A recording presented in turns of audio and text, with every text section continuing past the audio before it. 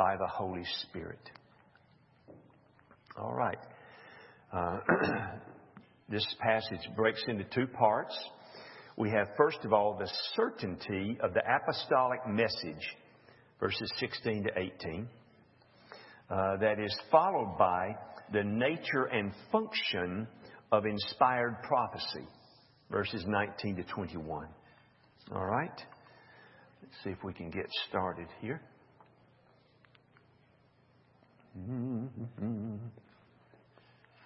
Here we go. All right. There's our first section, the certainty of the apostolic message. We see in this passage that Peter's zeal for the growth of his audience is rooted in the validity of the message he brings about Christ's return.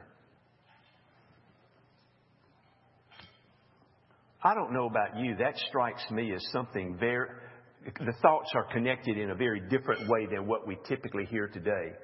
When we talk about Jesus' return, we automatically go into millennial debates. You know, pre-mill, ah-mill, post-mill, oat-mill, so forth. All of that. And we discuss the millennium and we lose so much of the apostolic witness about the return of Christ by going in that direction. And here, so Peter's zeal for the growth of his audience is rooted in the validity of the apostolic message concerning the return of Christ. Okay?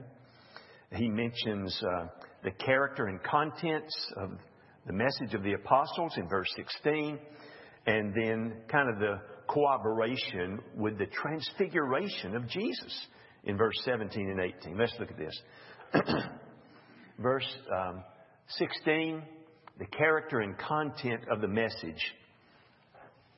Notice verse 16, he says, "For we did not follow cleverly devised myths."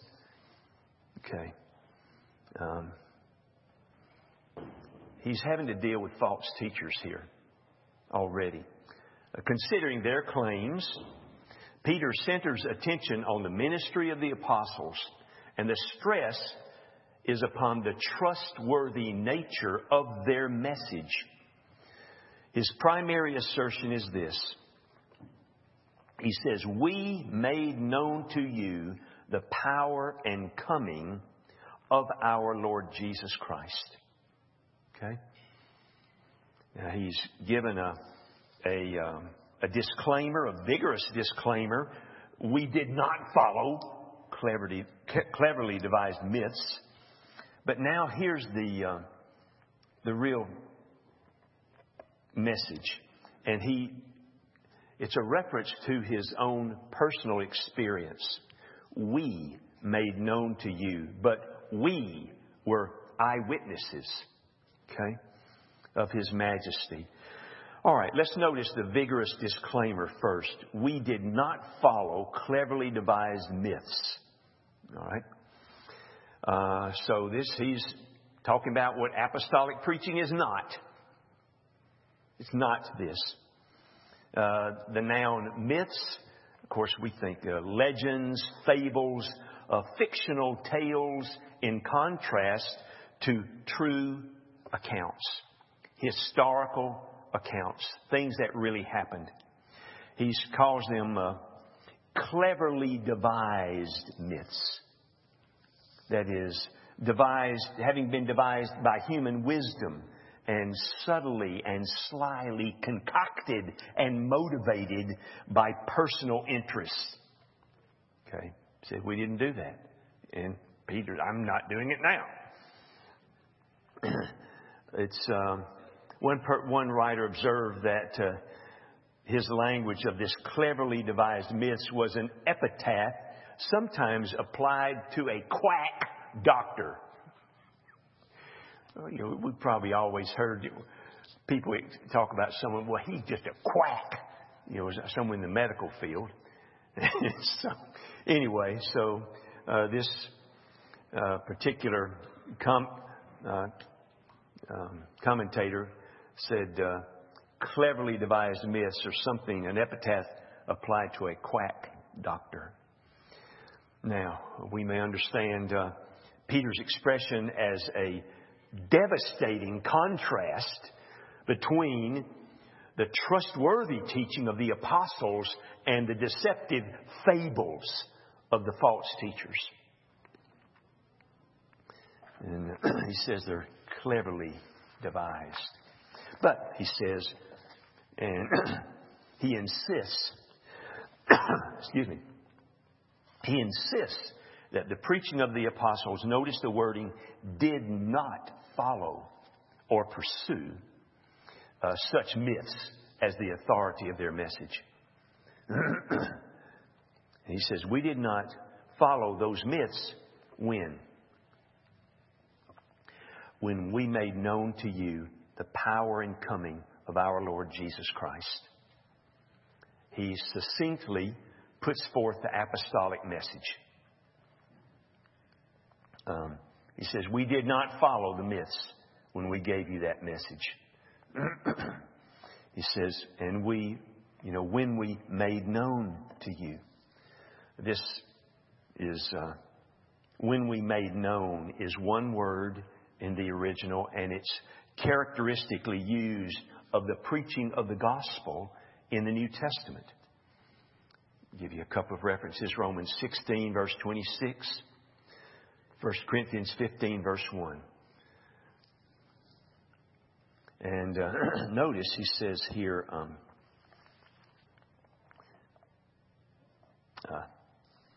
is often used of declaring a mystery of God's counsel. You know, we're making known something to you that has been hidden for ages. All right. So, what is the message then? The power and coming of our Lord Jesus Christ. What a summary. There's the gospel message. That's it. You know, not even a full sentence. The message. The power and coming denotes two aspects of one concept. The coming of the Lord Jesus is one of the most frequently used terms in the letters of the New Testament about the return of Christ. It is, I don't know, y'all may run across this in your Sunday school lessons or elsewhere. It's the word parousia, translated here, coming. And it was often, in Roman culture, it was commonly used when there was going to be a royal visit. You know, the emperor or some governor was coming to a certain city or district. And all these special preparations were made. And now Paul takes that common cultural word and uses it about the return of the Lord Jesus Christ. Okay? The New Testament writers enshrined the Christian hope of the return of Jesus with this word. Okay? Basically, he says the power and coming of the Lord Jesus. You've probably heard this many times before, but that power, dunamis, we get our word dynamite, English word, from that original. So the power, the dunamis, and the parousia, the coming, the appearing of the Lord Jesus Christ. That's what we made known to you, he says. And this was not a cleverly devised myth. All right. Notice how the contrast. We did not follow cleverly devised myths, but we were eyewitnesses of His majesty. The counterpart to the negative, we did not follow these myths. The counterpart to that is we were eyewitnesses. The language here is we saw it with our own eyes. You know, we didn't hear somebody tell us and say, "Oh, that's a good story. I think I'll follow that." No, we saw it with our own eyes. And we made it known. That's what we made known to you. Okay? Let me pause just a minute and I'm assuming you're familiar with the language of eschatological or eschatology, it has to do with the last things. But as a theological word, it includes a number of things. What does the Bible say about death? What does it say about the resurrection? What does it say about judgment? It's not just which millennial view you have, Jesus is coming back, but it's all of these last things contained under that heading of eschatology. All right, just a footnote. All right, let's see. This idea, but we were eyewitnesses, this is the only place this particular word is used in the New Testament. Peter's use of it implies that he was conscious that he and those with him on the Mount of Transfiguration, okay, we'll get to that in a moment, we were privileged spectators. We got to see it. We were there. We closely observed. We made careful inspection. And see, they were reliable eyewitnesses of what? Of what? Look at the end of verse 16. Of His majesty. Of His. Whose? The Lord Jesus Christ. His majesty.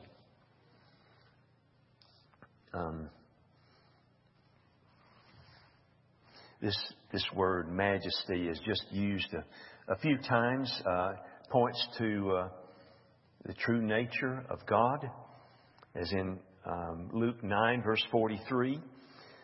The apostle writes, we and all were astonished at what? The love of God. No. We were all astonished at the compassion of God. They were astonished at the majesty of God. Luke 9, verse 43. Think of the kerfuffle at Ephesus in Acts 19, where they have, the Temple of Artemis, and there was a riot, started by the apostolic band. They had to flee in a hurry. But what was the riot? Had to do with the temple. The great goddess Artemis might be counted as nothing and would be deposed from her, here's the word, magnificence. She would lose her majesty. Therefore, we're going to riot in the streets and drive you apostles out of here. You're taking away her majesty. And say, there's someone else that is magnificent. And it's not in stone in the temple in Ephesus, the goddess Artemis. No. Okay. All right. Well, thankfully, Artemis has been deposed of her magnificence. All right. Well, let's see here. All right. How about the corroboration of their message, verses 17 and 18. So we have, notice the word for, verse 17, for when He received honor and glory from the Father, the voice was borne to Him by the majestic glory, this is my beloved Son with whom I am well pleased. So what we have now is evidence justifying the preceding assertion about the apostolic message. Okay? The apostolic message, again, was not cleverly devised myths. No, but it was about the power and the coming of the Lord Jesus Christ. And He says, and we were eyewitnesses to His majesty. All right, let's look at this. Peter cited the Transfiguration as an event that lay within his own experience. He was an eyewitness of that. And he can give it a firm authentication of his message concerning Christ returning in glory. Outside Matthew, Mark, and Luke, this is the only place where the transfiguration is mentioned.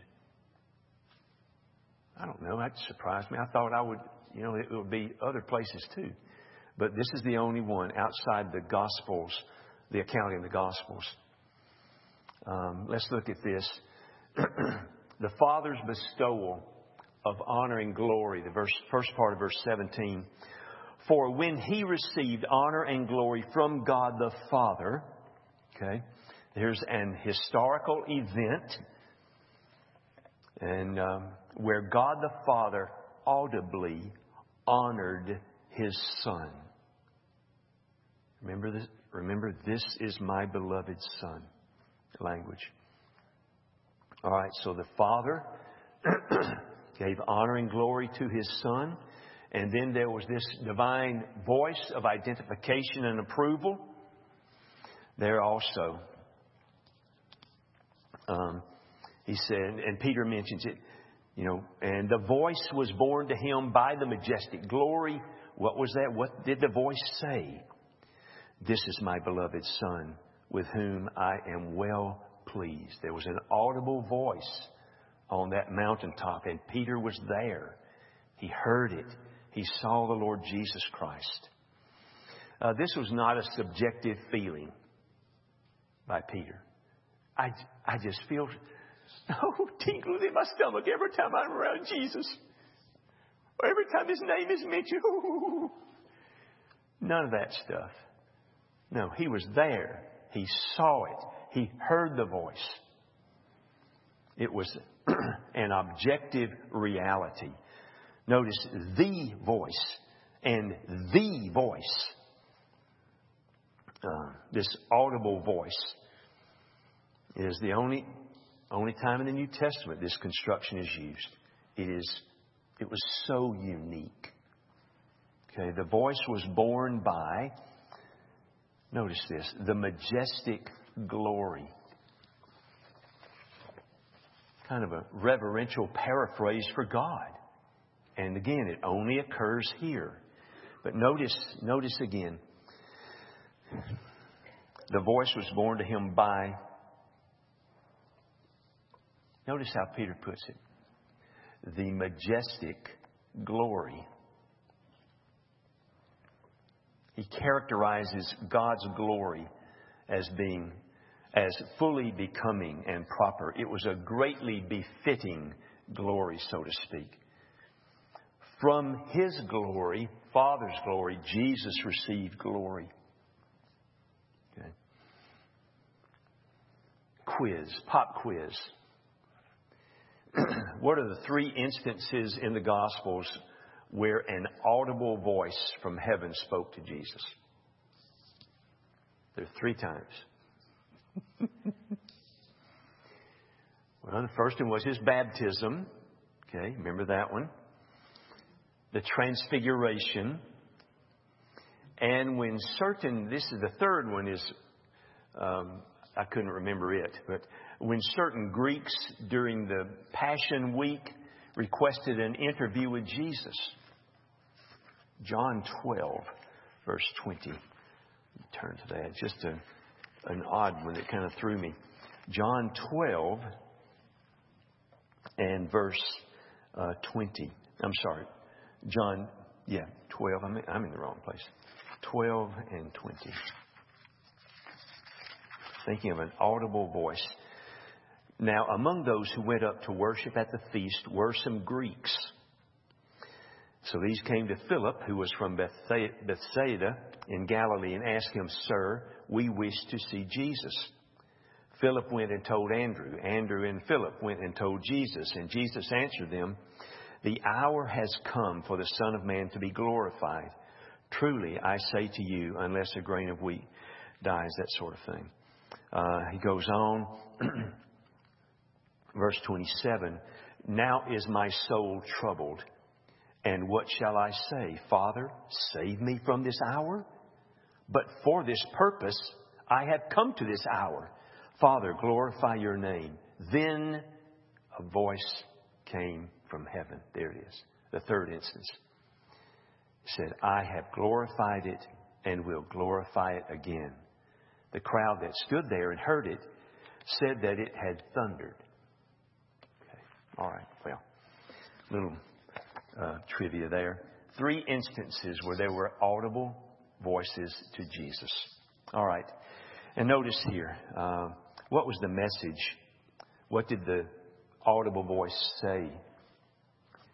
Again, this is my beloved Son, with whom I am well pleased. Here, the Father declares His approval of His Son, His incarnate Son.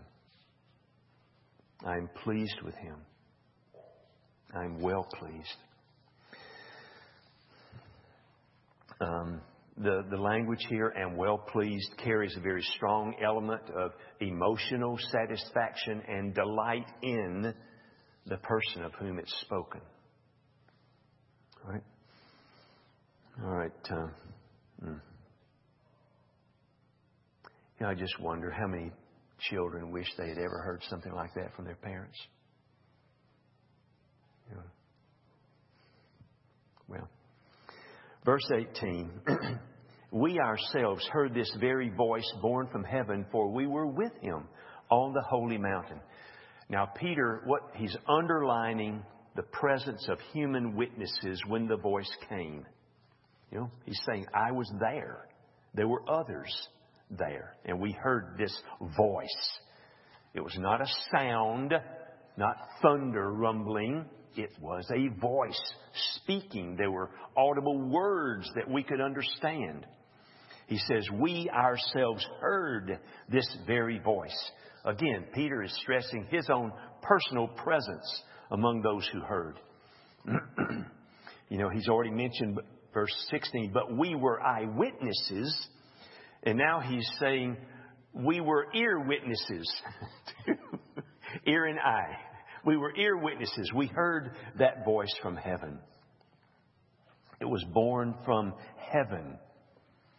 The gospel accounts say that there was a voice came out of a bright cloud. It seems that some people think that Peter is identifying that cloud with the great Shekinah glory cloud.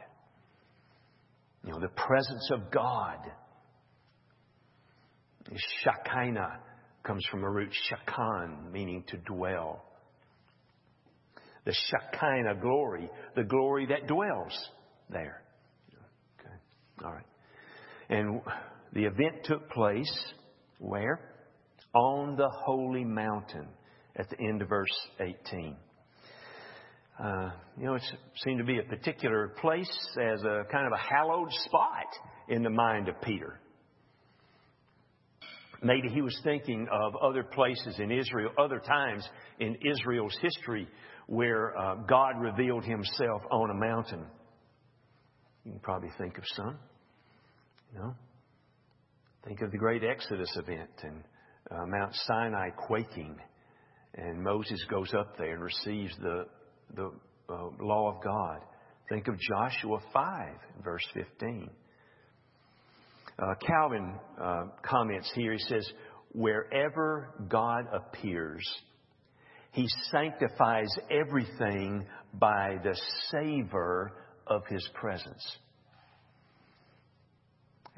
I just like that quote. We tend to use that word savor for taste, But Calvin uses it as the savor of His presence. Wherever God appears, God sanctifies everything by the savor of His presence. Peter saw this as a positive pledge, a foretaste of the return in glory of the Savior, the Lord Jesus Christ. All right. Well, guess we need to flip the screen. There. What about the certainty of prophetic revelation? Verses 19 to 21. Notice how, given that scene of majestic glory, the transfiguration, and he says, and we have the prophetic word more fully confirmed. How about that? More fully?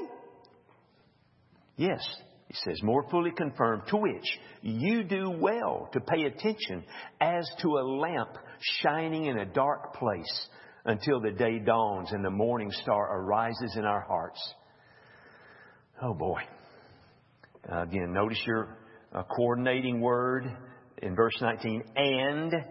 So he's kind of giving a second ground of assurance to the power and coming of Jesus. Verses 16 to 18, the first ground was that of eyewitness testimony of the apostles. Okay. Now the second ground is an appeal to Scripture itself. And Peter points out the character of the prophetic word. He presents the present function of biblical prophecy, and then stresses the origin of prophecy. Let's look at those three things. First of all, the character of the prophetic word. Verse 19, the first part. And we have the prophetic word more fully confirmed. More fully confirmed. All right. He says we have as an abiding possession the prophetic word. That prophetic word would embrace the Old Testament as a whole, not simply the prophets, okay? But the other Bible writers, were often called prophets as well, but they were inspired, all of them. The adjective prophetic here, the prophetic word, is only used here and in Romans 16, verse 26. Just two times. Once by Paul, once by Peter. And it describes the word as having the character of prophecy. The language is the prophetic word. Okay. And he says, more fully, we have the prophetic word more fully confirmed. That is, it's made more stable, more reliable, more firm now.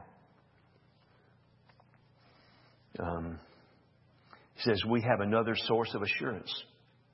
Not just the eyewitness testimony of the apostles, just a handful of them. But we also have the prophetic word. It's richer. It's more explicit. It's a fuller testimony of the glory of the Messiah. It is a surer basis for faith. Again, Peter, think original audience. And Peter's own life will be taken shortly. There's so much uncertainty that the original audience had. Are the Romans going to find us? Is Nero going to get you and throw you in the arena before the jeering crowds? The uncertainty with which they lived, or if they were ever found in a Bible study or a quiet worship service, they're done for.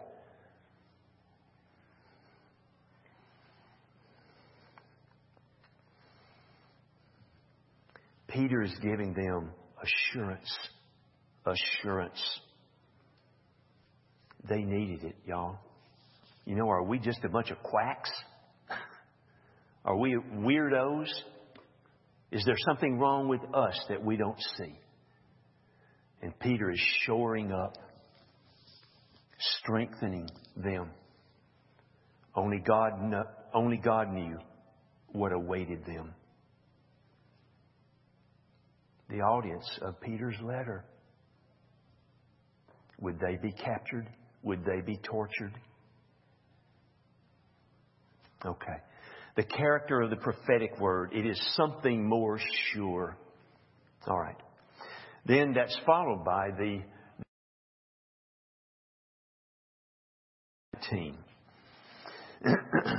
He says, to which this prophetic word, to which you will do well to pay attention as to a lamp shining in a dark place until the day dawns and the morning star arises in our hearts. Okay, so having pointed out the certainty conveyed by the prophetic word, Peter once again stresses the very practical value in the believer's daily life. Okay? He indicates an appropriate attitude there, the appropriate attitude toward the Scripture, and then the coming, whoever typed this up, misplaced, misread that. The appropriate attitude, I'm sorry. It's awkwardly, whoever typed this thing, the coming replacement of the prophetic lamp. Okay, let's stumble as best we can through that. At the end of verse 19, he says, to which, verse 19, to which you do well to pay attention. It carries a note of approval, of picturing them as actively turning their minds to the prophetic word as an object of interest and faith. And he says, you do well. You do well. Your continued attention to the word is a good thing, something that is rightly and correctly done. This word, this apostolic word, he's saying, is reliable, trustworthy. It is no wonder that people are embracing it. You do well. Believers should adopt a posture of constant readiness to hear the word, to believe the word, to apply the word. Then he gives this a simile. It is pay attention as to a lamp shining in a dark place. Y'all, all week, a couple of days studying this, I have had this picture in it's a deer hunting story from North Mississippi in my mind. And had a friend in the church. He was a deacon and he was a forester. And he had a nice acreage up in North Mississippi with a cabin on it. And periodically, he'd get some of the guys and we'd go up there and hunt for a couple of days. And I remember my first time there. I mean, y'all, we're on the backside of nowhere. There is one electrical line, coming in from any pavement that you can't see with binoculars. It's just dirt roads and houses with chimneys and smoke coming out. And I don't know how many whiskey stills are in those woods. He would always tell us, don't go down there. You'll get in trouble. So we're in the middle of nowhere. And so the first night hunting, I just thought, I may not see a deer, but I just want to savor being in the woods and sit here. Well, I sat a little long, and it was just dark when I'm stumbling out of the woods. I get back out to the road, and I'm wondering, now, which way is the house? So anyway, I started walking, and to this day, I still remember a light. Y'all, there were none to be seen in those dark woods. But there was a light about a quarter mile, half mile down the road, that dirt road. Well, that was the cabin. That was it. But I just remember how I felt seeing a light that was welcoming. My friends are there. They're probably, thinking, well, Michael got lost again. When's he going to show up? Do we need to go out and get him? But that was like a home. It was warmth. It was freezing cold. Safety, food, camaraderie. There was a light. Okay, that's my story. But he says, as a light shining in a dark place. He's picking up on the language of several Psalms, about the Word of God being associated with light or lamps, that sort of thing. Psalm 19, verse 8, for instance. A couple of times in Psalm 119, we have that. So it is shining, a lamp shining in a dark place. Y'all, this adjective, dark, is not used anywhere else in the New Testament. The root actually means dry and parched. But here it has the idea of that which is murky, that which is dirty and clouded kind of thing. A condition of dirt due to neglect. He says that the light is shining in a dark, a murky place. Peter does not identify the dark place. Opinions vary, as you can well imagine. It does seem, I'm trying to qualify as best I can. It does seem, most commentators take just the natural view that he's talking about the world apart from Christ is a dark place. It needs the light of the gospel. And this dark place and darkness is regularly used in the New Testament of the world. It's a place of darkness. All right. We belong to the God who is light. His Son is the light of the world. The gospel brings light into darkened hearts and minds. All right, as a lamp shining in a dark place. Notice the rest of verse 19. This language, until the day dawns and the morning star rises in your heart. Diligent use of the prophetic lamp will be needed only until the day dawns and the morning star arises. Until. We're in a period of waiting. We're waiting for that great and final day to appear when the Lord Jesus Christ Himself returns. Of course, the precise time is not known to us. We are waiting. The day, and the language is used, dawns. Until the day dawns. It's the only time this word dawning is used in the New Testament. It means to shine through. It's the picture of the first gleams of coming daybreak, where the sun is rising on the distant horizon. And just gleams of light are coming, piercing the darkness. And then Peter adds this further aspect, and the morning star rises in our hearts. This morning star only occurs here in the New Testament, and it literally means to shine through. To shine through. The event signals the coming of day. And the morning star precedes the dawn. Okay? And then he adds these words, kind of a subjective response. Where's this? The morning star, until the day dawns, and the morning star rises where? In your heart. In your hearts.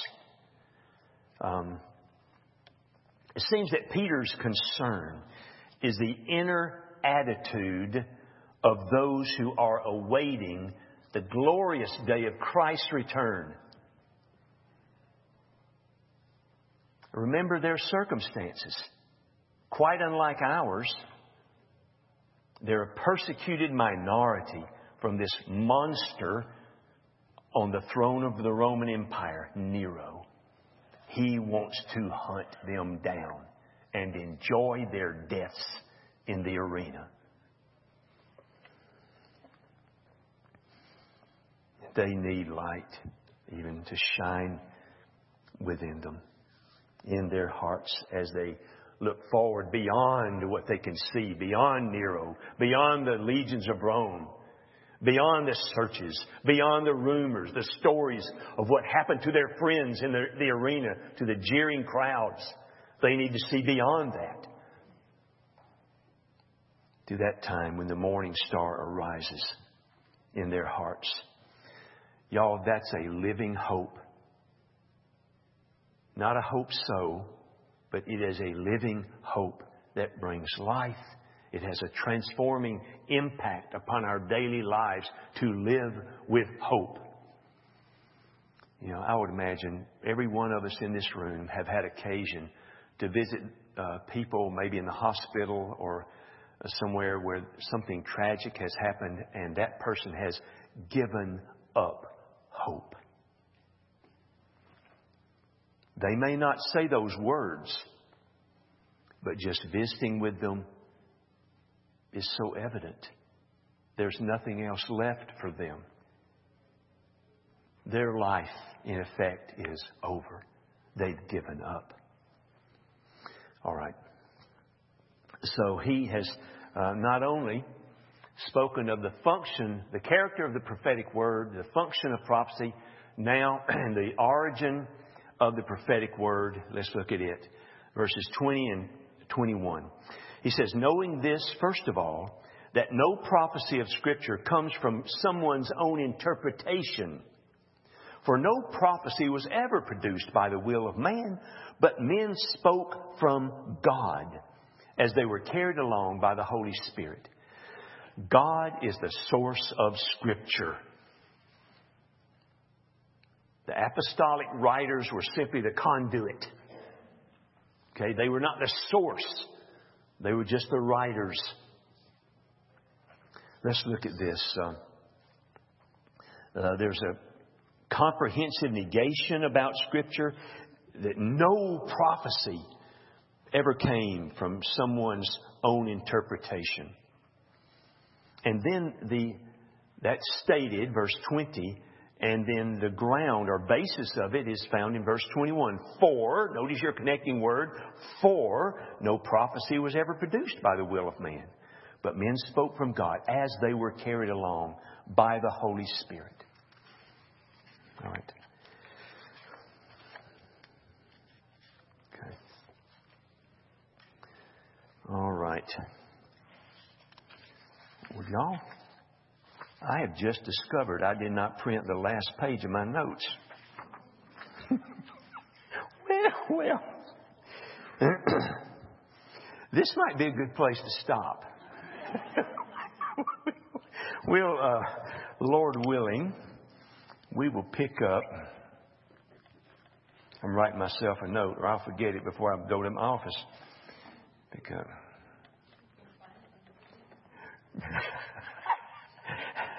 Thank you, my friend. You're exactly right. My friend there, who will go unnamed, is alluding to the mess that my office is. And she doesn't think that I could find it in my office. Okay, we'll see. We'll see. That's right. That's right. Oh, me. Mary Louise. I'm never letting you in my office again.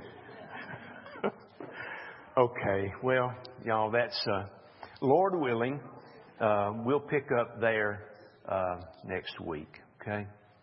Well, let's pray and we'll be done.